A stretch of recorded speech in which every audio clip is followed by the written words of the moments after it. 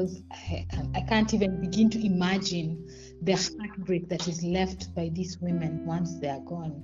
Yeah, there's a lot of heartbreak that is lost. Yeah, a lot of heartbreak that is never even discussed.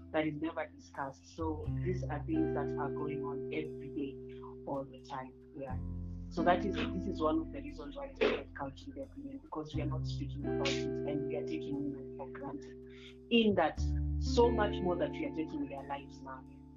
Like I was reading today, a man beat his daughter to death. Oh. I have to see that she left the house without permission. Mm-hmm. So he beat her to death. Oh, that's really. What are the chances of such a case being prosecuted to a point that the father is actually taken to jail? To jail, yeah. The chances are, we might have conversations of this was a father who was disciplining the child, and then even if I'm not a lawyer, but even if you look at the laws of Kenya, we have not explicitly, we have not written some of these things down, like what is going to happen or what is not going to happen if something like this happens.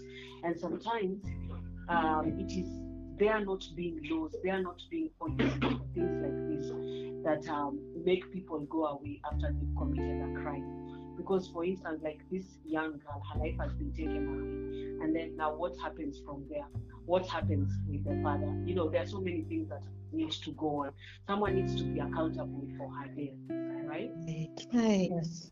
This lady who died in early 2019, and she was killed by the supposedly husband and the husband's lover. Okay? Yeah, so she was killed by the husband's lover. So it looked like the two, from what the news reports were saying, it looked like the two had worked together to actually ensure that she died. And this woman, the person who was prosecuted was the murderer. The man was let free. Like he was left. Another lady who was working for NTV. Her accuser was arrested, but then because there was no evidence. The person who supposedly killed her, the last person who saw her was a driver, an Uber driver who'd taken her to hospital because she'd called for an Uber. She had gotten sick during the night at like 2 or 3 a.m. in the morning, and her Uber driver is the last person who'd seen her. So he was arrested, but then he got released because there wasn't any evidence. Then her murderer killed her in plain sight. But then, if you read right now, the case is going in such a way this man might actually go scot-free. So for the numbers, what do you mean? Isn't Ivy's life, like, doesn't it matter that she's actually a human being who was killed? Yeah, she is a human being, but this is what I'm saying, that it keeps happening. So the question is it the cases that are not? Is it our laws? Are they the policies? Like, what really is going on that these cases, that people are being let go, and yet people have lost their lives here, right? People have lost their lives here, and now they are going scotch-free. 33 women. Up to July, the last day of July, that was July 31st, we counted 33 women.